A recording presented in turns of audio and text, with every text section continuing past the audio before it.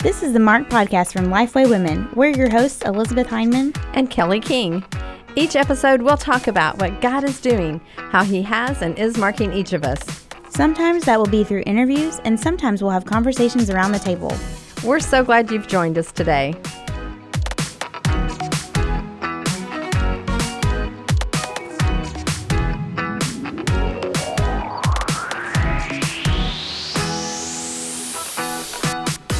You're invited to join Lifeway Women Insiders, an online community of women like you who want to grow in their relationship with God and connect with each other in meaningful ways. When you sign up, you'll get first looks at upcoming Lifeway Women Bible studies and events, the opportunity to contribute your voice to future Lifeway Women content through polls and surveys, and exclusive insiders-only discounts. Meet your soon-to-be friends at LifewayWomenInsiders.com.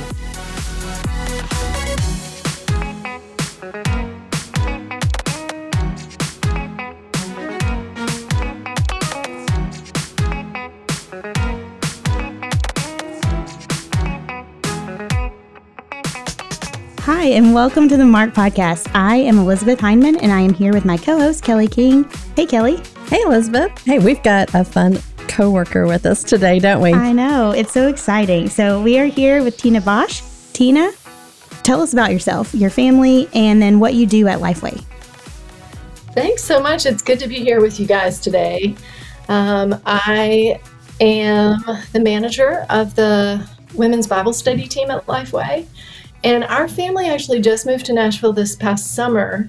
And you guys, this will be our first summer in 4 years not having a move, not having to wonder where our kids are going to be going to school. I've got 3 kids, Lois, Micah, and Naomi. Lois is 16, Micah's 11, and Naomi just turned 8. And then I've got, my husband's name is Brett, and he and I have been all over the world together. That's so fun. One of the things, Tina, like people may not know this, but you started at Lifeway right when COVID was just kind of, I don't know, it was just happening. And right when we shut down, or just after we shut down in person. I don't remember exactly. But yeah, sometime right around there. Yeah. Talk about that and trying to move your family in the midst of all that. We were living in Louisiana at that time, and it's true, Kelly, it was such a challenge to start a new job with new colleagues when I was only meeting them over Zoom. And we actually, as we were starting to think about relocating our family permanently to the Nashville area, you know, it was when everything was shut down, there was quarantine, so we couldn't even come look at houses. We sort of came up to Nashville and drove through neighborhoods. And so we ultimately made an offer on a house without ever having even walked through it, without even having seen it in person. Our first home ever, because since we had lived overseas, we had only ever lived in rented apartments. So we bought our first house ever, sight unseen. Wow. That's so crazy. Yeah. You know what? Maybe all of your experience overseas really did prepare you for what you had to encounter in Nashville, you know. It's one of those things. So yeah. Flexibility is certainly a virtue when you're traveling. There's no question about that. Living out of suitcases helps you winnow down quite a bit. Yeah, absolutely. Well, we know as we've gotten to learn more about you and work with you and just your heart for the global church, not just the local church here in the United States, but the church, Big C Church. And you served overseas, you and your family, as missionaries for several years. So let's talk about that decision and how God just kind of moved your family in that way. Yeah, you know, it's interesting, Kelly, because when I was in college, I studied philosophy and studio art, and that does not exactly create a clear, trajectory for employment. Mm-hmm. And so when I was right out of college, I was really not sure what I was going to do with my life. And I had these interests in art and literature and philosophy, and I had no idea at all what that meant for forging a way forward, really, beyond possibly graduate school. And so my mom had been really active in mission and had a friend who was working with a Baptist publishing house in Beirut, Lebanon. And she was like, hey, why don't you go work with our friend? So roundabout way, I applied to go as a journeyman with the International Mission Board, and did not end up in Beirut. I ended up in Sofia, Bulgaria, actually. But while I was at training, I met Brett, who was headed to Nairobi, Kenya. And we started dating, and after we got back from our 2 years of service, but our paths sort of converged over our shared interest in cross-cultural mission and service, and a willingness to go to the places where there wasn't a lot of Christian witness, places in the world that were underserved. It was never the case for me that I have served along some colleagues who knew, even when they were very young, that God was calling them to cross-cultural mission. I wasn't one of those people. I never had a particular call to a people group. I never had a moment when I was sure that the Lord was calling me overseas, but I knew that I was willing to be obedient to whatever He wanted of me. And I was also willing to let Him use the gifts that He had given me, the experience, the interest in His service, wherever that was most needed. And the reality is, the more that I started to sort of be a part, for me, it was lots of baby steps, I guess. So, 2 years of journeyman, that was a baby step towards serving internationally. When I came back, Brett was actually recruited by the International Mission Board to work in their information technology department. And so I actually got a job working in the communications department as a graphic designer. I had done a journalism internship with a guy named Bill Bangham, who was the editor of the Commission magazine at that time. And he encouraged me to apply for a graphic design position at the IMB. And I thought, Bill, I've been a fine artist. I've never done graphic design. He was like, well, bring your portfolio, make sure you know the software, and let's just see what happens. And a door opened there. But, the more I was working at the IMB at a time when the Commission magazine was still being published, and the stories of what God was doing in the world were so incredible. It just was inspiring to be in the office when we were looking at the photographs that were coming in from all the places around the world where there were, movements of God happening, where missionaries were being faithful to their calling, and they were seeing fruit from sometimes years, sometimes decades of faithful work.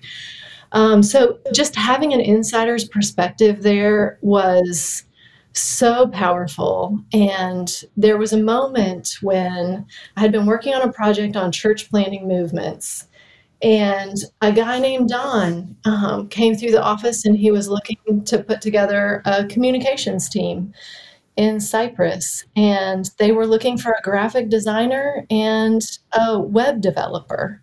And it just was one of those moments where, at that point, Brett and I had gotten married, and I was a graphic designer and he was a web developer. And so it was like the Lord was creating this avenue for both of us to use our gifts and our experience in the context of serving in a part of the world where there was very little access to the gospel. And so we went, it was as if the Lord just kept opening these doors in a very gradual way, and we were willing to say yes to walk through them. I love that. And I think that that's one thing that we've talked about, Tina, just recently, actually, at Lifeway Women Live, is the concept of calling, and how a lot of people may say that they don't feel, quote unquote, called to be a missionary. And then I talked about one of our other coworkers, E. Bonesteel. She also talks about how, calling is not necessarily something. I mean, we often think of it as a calling to a specific job or a specific task, but really we're all called to be missionaries in the definition of the word. Like, we're all called to go forth and become more Christ-like and disciple others to do the same. And so I love how you talked about that as like not necessarily that God gave you a specific calling to a specific country. And I do believe that sometimes that happens. Sure. He places those desires in our hearts.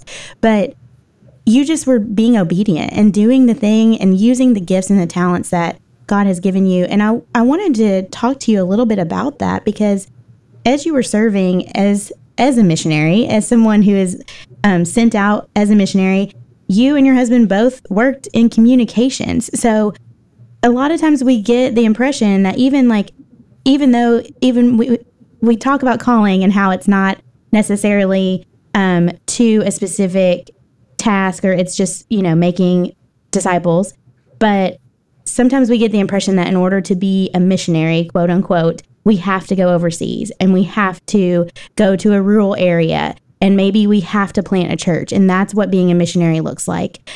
So what did everyday missionary life look like for you and your family? Yeah. So most of our career, we lived in a mega city, 16 million people. I mean, if you want to think about, it was a city that felt very much like the Manhattan of the Middle East or the Manhattan of Central Asia.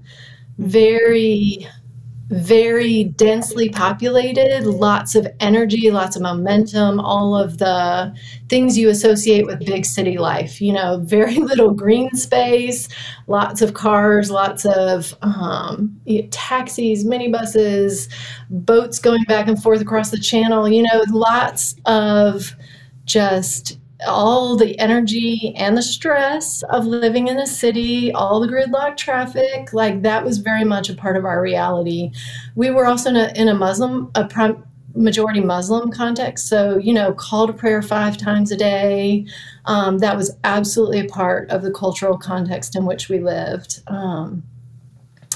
And I think, I completely agree with you. The way that you talked about the reality, Elizabeth, that we are all on mission, regardless of our job assignment, is absolutely the case. And so there really should not, I think, be a distinction between, church planting and support roles on the mission field. The reality is it takes all of us to see the gospel planted in new cultures and new places, and also thrive and grow where it's already been planted, right? So we actually are all, if we're being faithful to the call to be disciples, we are all a part of making disciples, whether that's making disciples of our own children in our homes, or, just sharing with our neighbors what we've read in scripture that day, or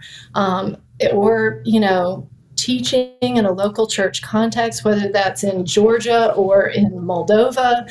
The reality is we should all be about making disciples. And so, part of our days was like just caring for our family, making sure that we were reading scripture together and being faithful in our walk. But it was also showing up at the office and doing the things that we needed to do to get to move projects forward.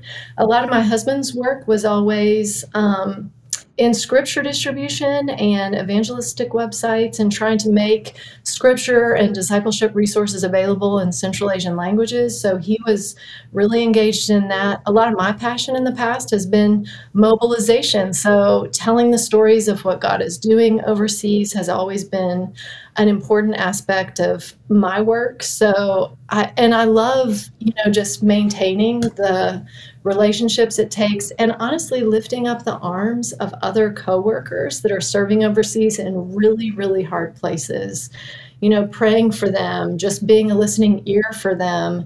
All of that was, I feel like, an aspect of my calling. I want to be an encourager, to people who are really in tough places. The church does not break into new environments without a lot of casualties. It's just hard.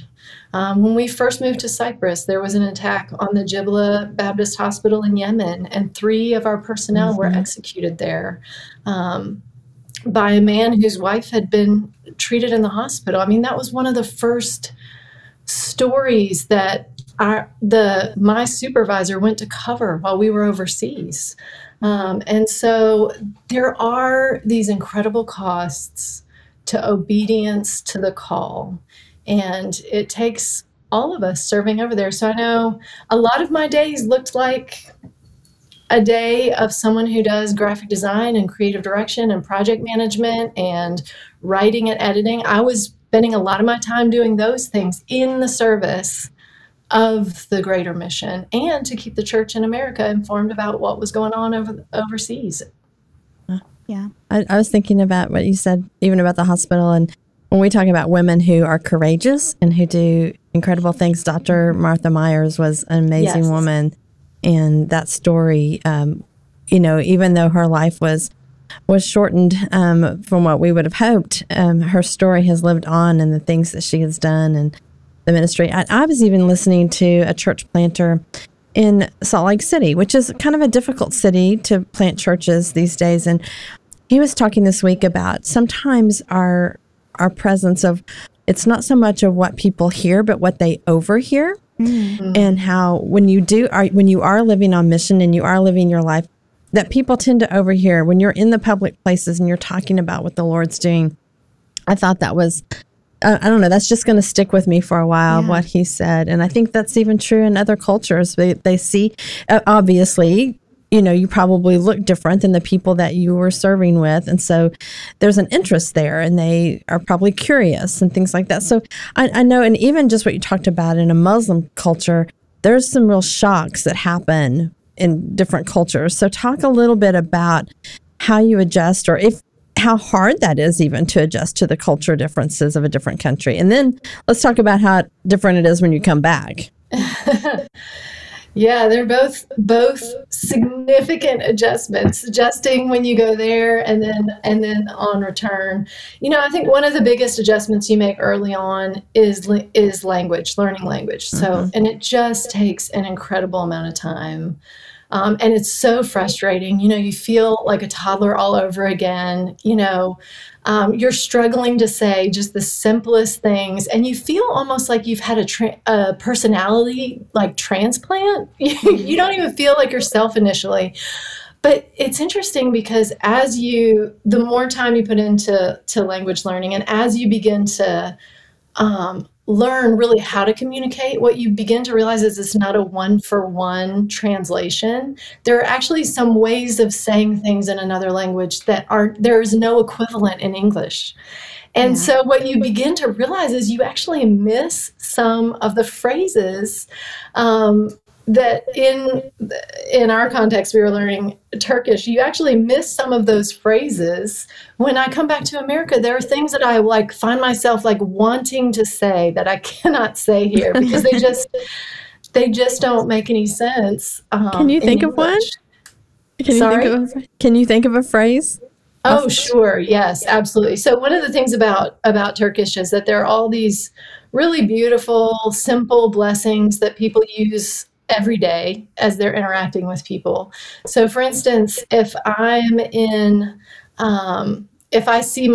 go visit my neighbor and she's making, a pastry, there's a kind of pastry in Turkey called börek that everybody has variations on. So if I visit my neighbor Nurten and she's making börek, I would say elinize sağlık, which means health to your hands. And it's such a beautiful blessing, for the process, for a way of appreciating really the work that's being done and the care with which it's being done, and that future good, for her hands. And in English that would be so odd, Kelly, if I saw you making biscuits and I'm like, Kelly, health to your hands. I mean, you may understand it, but it would just be different. I would probably say the phrase kolay gelsin, hundreds of times a day in Turkey. And it just means, may it come easy, may whatever you're doing come easy to you, kolay gelsin. There are lots of those really lovely little phrases. One time my sister had just had a baby and a friend of mine had come over and we wanted to Skype with her just to talk to her. And my friend was like, wait a second, before we call, tell me what is a blessing in English for a new baby. And I was like, honestly, we don't have, I said, well, we say congratulations. Yeah. And she looked so disappointed. And she said, no. I mean, as a Christian, what would you say as a blessing for a new baby? And I was like, oh, no. And I thought about that, and I was like, honestly, we just say congratulations. And Turks have a way of like signaling disappointment with you. They'll kind of click and raise their chin. And she was like, so she did that gesture. And then she said, you say congratulations for everything. Congratulations is not a blessing. Mm-hmm. And I said, what would you have said, in Turkish for a blessing for a new baby? And there, the traditional blessing is Anne de babalı büyütsün, which means may the baby grow up together with his mother and father. Mm. And it's such a lovely, concise blessing, for the long life of the child, for the long life of the family, for the integrity of the family. And so I just realized, there are some lovely things embedded in cultures outside our own. And honestly, the experience of realizing that I did not have a language in English for blessing made me go back to scripture and start reading it differently, and made me start asking in scripture, are there, Christian blessings in Paul's letters? Is there an earlier practice of blessing in the Old Testament? How did Jesus speak blessing? And it just made me start reading with a new lens. I started noticing things I had not noticed before, things I had read right past. And so, yeah, I think anytime we cross cultures, there are going to be things, not that are challenging, but things that are illuminating, things that open our eyes to things we just did not realize. And there are so many of those things, guys. Honestly, I would say for sure hospitality is another. Like there were some instances when I experienced hospitality in a way I never had in American culture that were really transformative for me.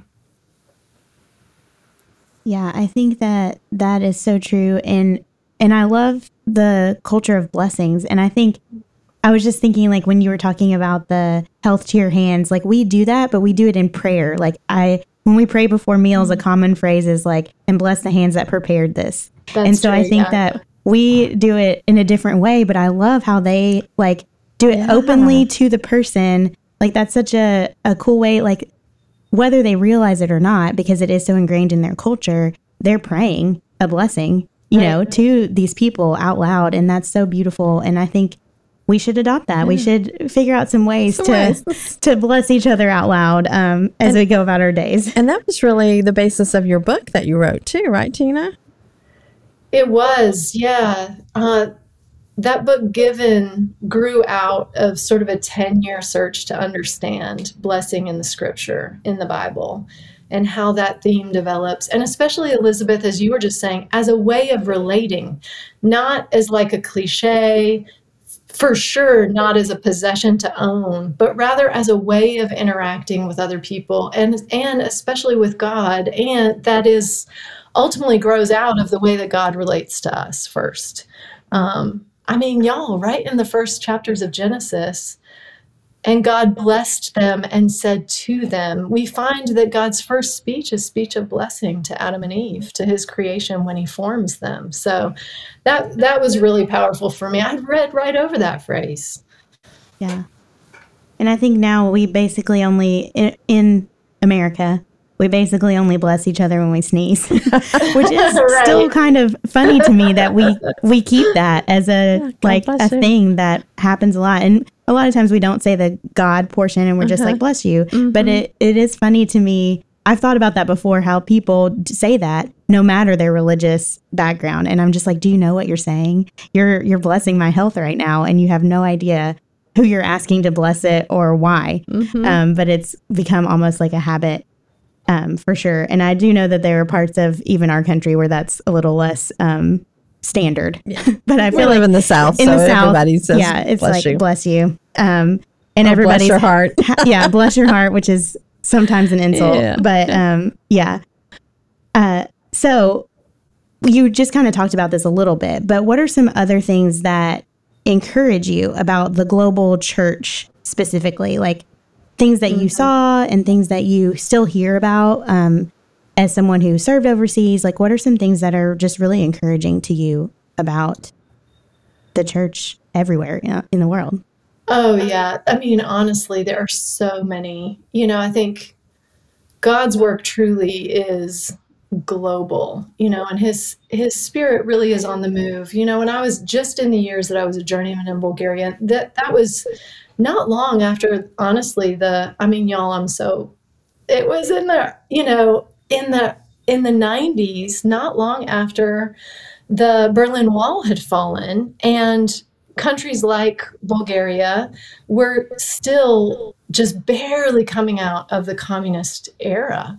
And my pastor at that time, Teo Engelhoff, was also a leader in the European Baptist Federation. And he had been a chemist who became a believer and was imprisoned for his faith under communism.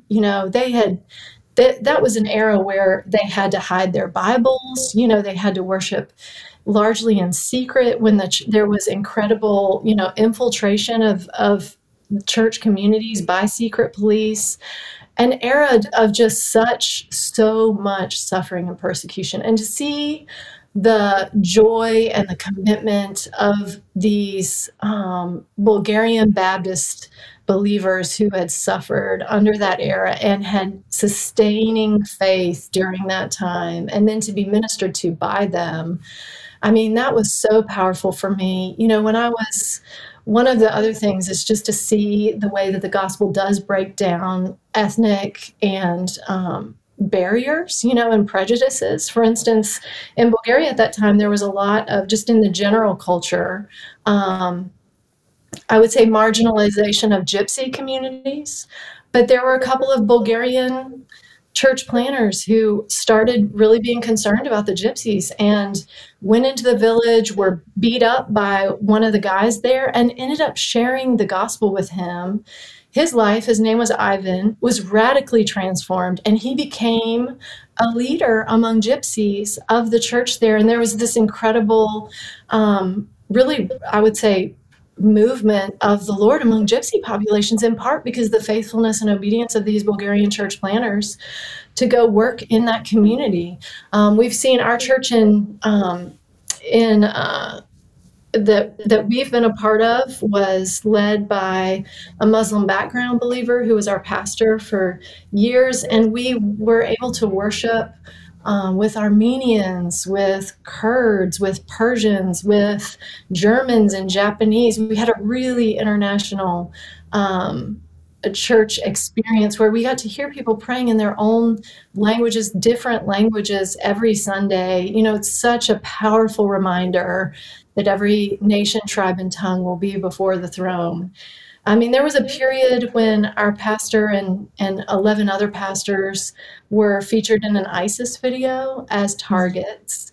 Mm-hmm. And still, these pastors remain faithful. They kept showing up. At one point, our pastor was offered protection by the government, and he declined it because he did not want it to look like it was dangerous to be a Christian where we were. And to me, that was such a powerful testimony to his sense that he was living out his calling in his culture in a way that displayed his confidence in the Lord as his protector. That was so challenging to me. I mean, I had the opportunity to just walk with a Central Asian believer through a difficult period in her marriage. Both her and her husband's parents had been tortured by the secret police in the closed country where they had come to faith.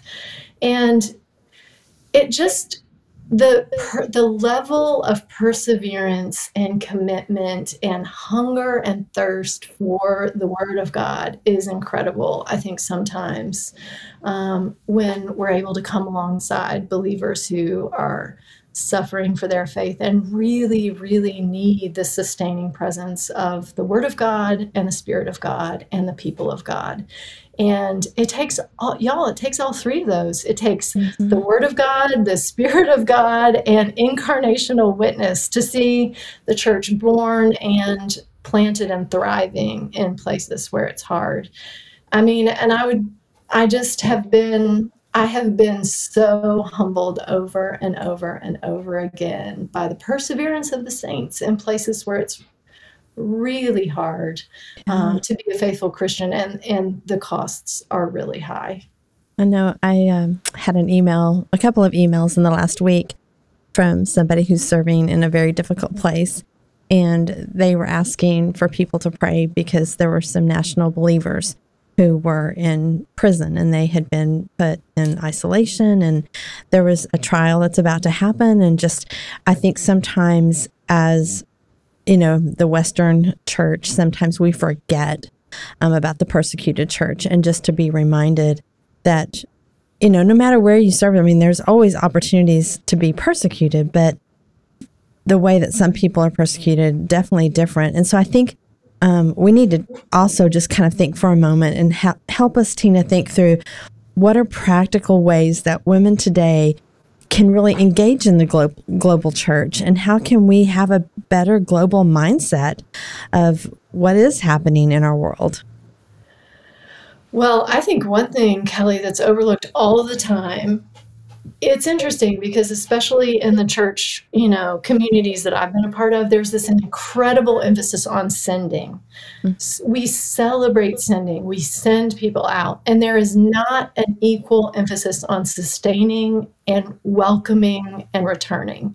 And the truth is, for long-term mission, we need all of that. Like, if you're interested, if you, for whatever reason, are not called to go overseas, we need people who are committed to maintaining relationships with those who have gone, who are communicating with them regularly, praying for them regularly, asking about their kids, who are safe places for their kids when their kids come home and go to college, who are, really, I would say, holding up their weary hands. Because, I can tell you our family was almost 2 decades overseas, and it is lonely, you guys. It's hard. You do not have the vast networks of Christian communities that we have here. You don't even realize how much. I remember that one of the first statesides we came home, and I realized that my kids were young at that time. And I realized at the church that we were attending during stateside, I could drop my kids off at the childcare for Sunday school, for worship, for Sunday night, for Wednesday night, for Bible study on Tuesday. Y'all, women who serve overseas are with their kids all the time. They have no childcare. They're in house churches a lot of times where they're corralling their kids. They are spiritually so thirsty. And I would say they just need women to reach out to them. Women who they know are, part of their prayer community, who really understand what they're experiencing and who will listen to their stories, who actually are asking them searching questions. Who are you hanging out with? How did that conversation go? Very specific questions. And to do that over a long period of time, I can tell you that is so, so rare. People want a 5-minute mission snapshot in a Sunday school class on a Sunday morning, but the people who are returning home, they want an opportunity, to share at a deeper level, and they very rarely have an opportunity to do that. So I would say that's one practical thing. Another is probably to be aware of the internationals who are in their communities. There are more internationals than we're aware of. It is disconcerting when people want to go on a mission trip, a short-term trip, but they do not want to reach out to internationals in their area. So there are so many international students who are never invited into an American home, who never sit down at a table with a Christian family. That's the kind of embodied witness we need, opening our homes, providing safe places for internationals and for Christian workers who are serving overseas and just need to be encouraged. Y'all, we were at a church for 6 months and were never invited to have a meal with a family in that church. Yeah. I remember my son, when he was in college, he brought home a couple of guys that were from a different country, and I was surprised. One of them said, "Can I see your backyard?" And I was like, "Sure, you can see our backyard." And he went out there and he came back in and he was like, I said, "Was it what you thought?" And he said, "Yes." He said, "I just needed to see an American backyard because I've watched the Cosby Show." I mean, he'd watched a sitcom and he had this perception of what a backyard looked like. And so I just thought that was so funny he didn't have a backyard where he was from. That's something new. And I think I've heard a statistic before. I think it was Jen Schmidt who talked about this in her Bible study, Just Open the Door. And she talked about how like students who are studying over here from other countries rarely ever, like they will go 4 years without ever being invited into a home here in the States, and just how important that is. And I want to say, like, if you are wherever you are, if you're in the United States, you can reach out to your church. A lot of churches support local missions and ministries that will help, and they support missionaries overseas as well. And so you can kind of like reach out to them to get some contact information for missionaries so that you can support them, as well as maybe get some information about local ministries that they support. I know in Nashville, we're sort of a pretty big international community. So we kind of have that advantage, whereas that may not be the case everywhere, but for sure we have like clinics that are specifically for immigrants and internationals. And we have ESL, like English as a second language training at lots of places. And so I would encourage people, just get on a search engine and look for places. Like if you're passionate about teaching or about keeping kids or whatever, like one of our former coworkers, they would just go and keep the kids while other people taught English. And so she was like, this is what we can do. We know how to keep kids. And so we have fun and we play with them while other people who are trained in English as a second language are helping their parents learn English. And so I think there's lots of ways that we can serve and definitely get involved.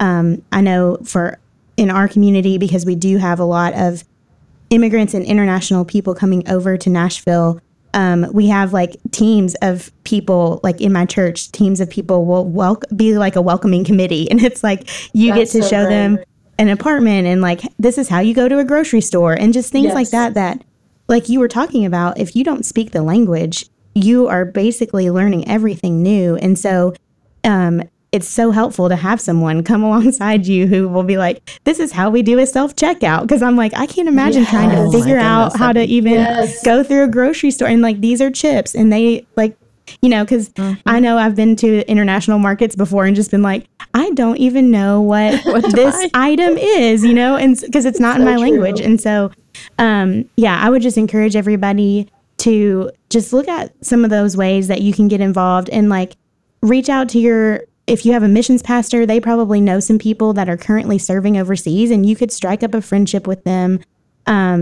just via email or, now everybody's on Zoom and Skype. And so those are great. I also always encourage people to actually go to another culture, whether it's on a mission trip or even just vacation, because it just kind of helps you to see how the world is different in other places and how, like you said, it's so beautiful a lot of times, but it's also hard. And I just think even just traveling abroad just kind of helps you to learn how other people function. And you kind of get a little bit of a taste of what other people are experiencing when they maybe move to America or come over here to study or whatever it might be. And I think even sometimes when you go on a short-term mission trip, sometimes we think, well, we're going to be with this people group, but a lot of times you are going to minister to the missionary family. Sure. And I mean, I remember going on one trip and we did have like a lot of the missionary wives together, and we just we sang together, and there were just tears because they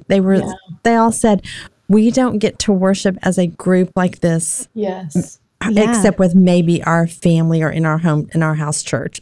And it just was overwhelming. Yeah. And I've gone on an overseas mission trip where one of the tasks was we're going to babysit one night, and babysit for the missionary family that's there. And so I think, like you said, Tina, like they didn't have the opportunity to go on a date night because they're with their kids all the time. And so just things like that and being creative in how we look for opportunities to do that. And we'll put in our show notes the International Mission Board and even the North American Mission Board. While that's local, they do also work on a lot of these missions projects and that you can get involved in.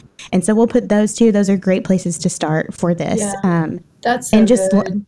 Learning the stories. Because like you said, Tina, that was part of your job, was telling these stories. And I think that's a great first step as well. Yeah, I mean, I've realized people either tend to romanticize the experience or they're terrified by it, Yes. if they've never been. It's like they're either of those two poles. And the reality is, it's just a lot of life. There are significant differences, but discipleship takes place around the kitchen table. And it does here too, for the most part. Mm-hmm. Yeah. Okay, it is now time for That's our last right. question. So we're going to ask you what we ask everybody on the podcast. What is something that has marked you in your walk with Christ? Yeah.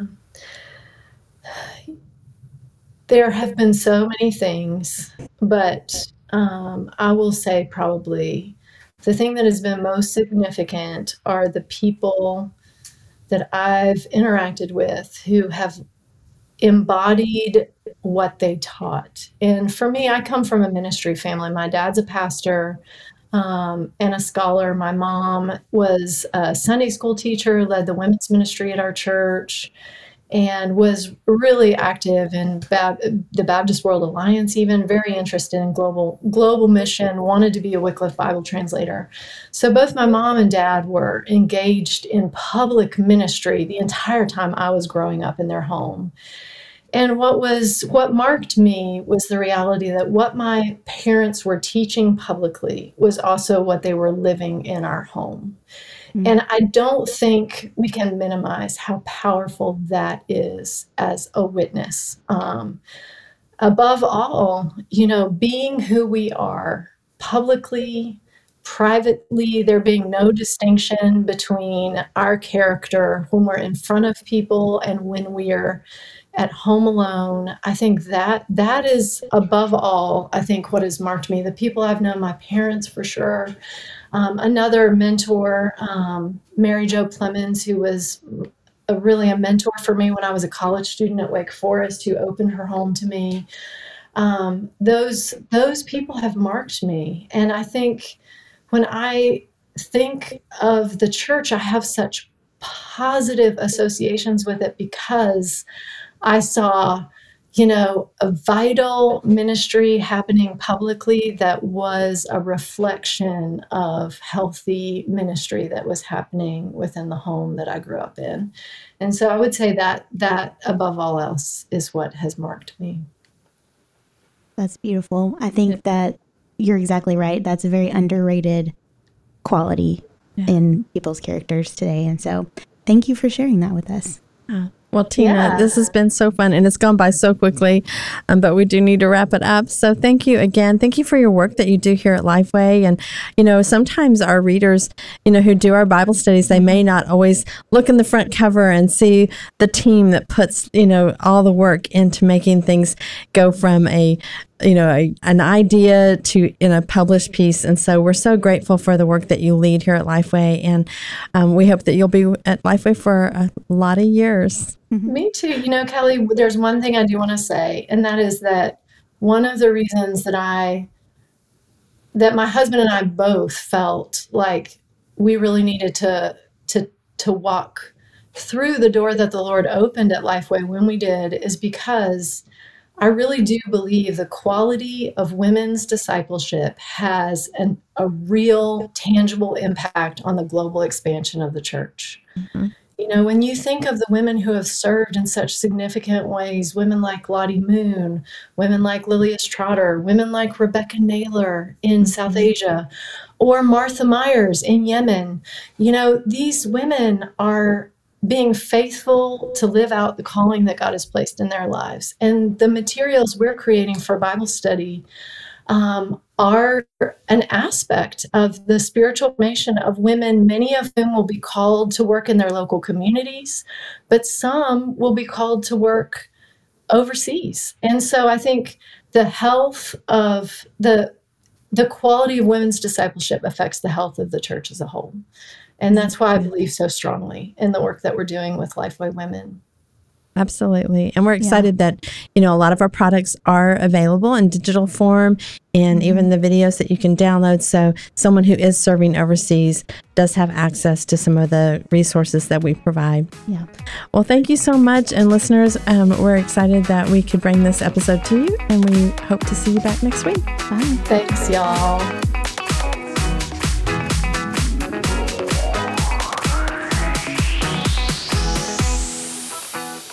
Thanks so much for listening.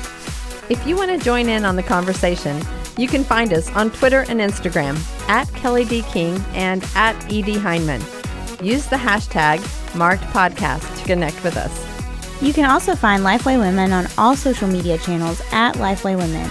All of today's show notes will be posted at lifewaywomen.com/podcast. If you love the show, leave an iTunes review.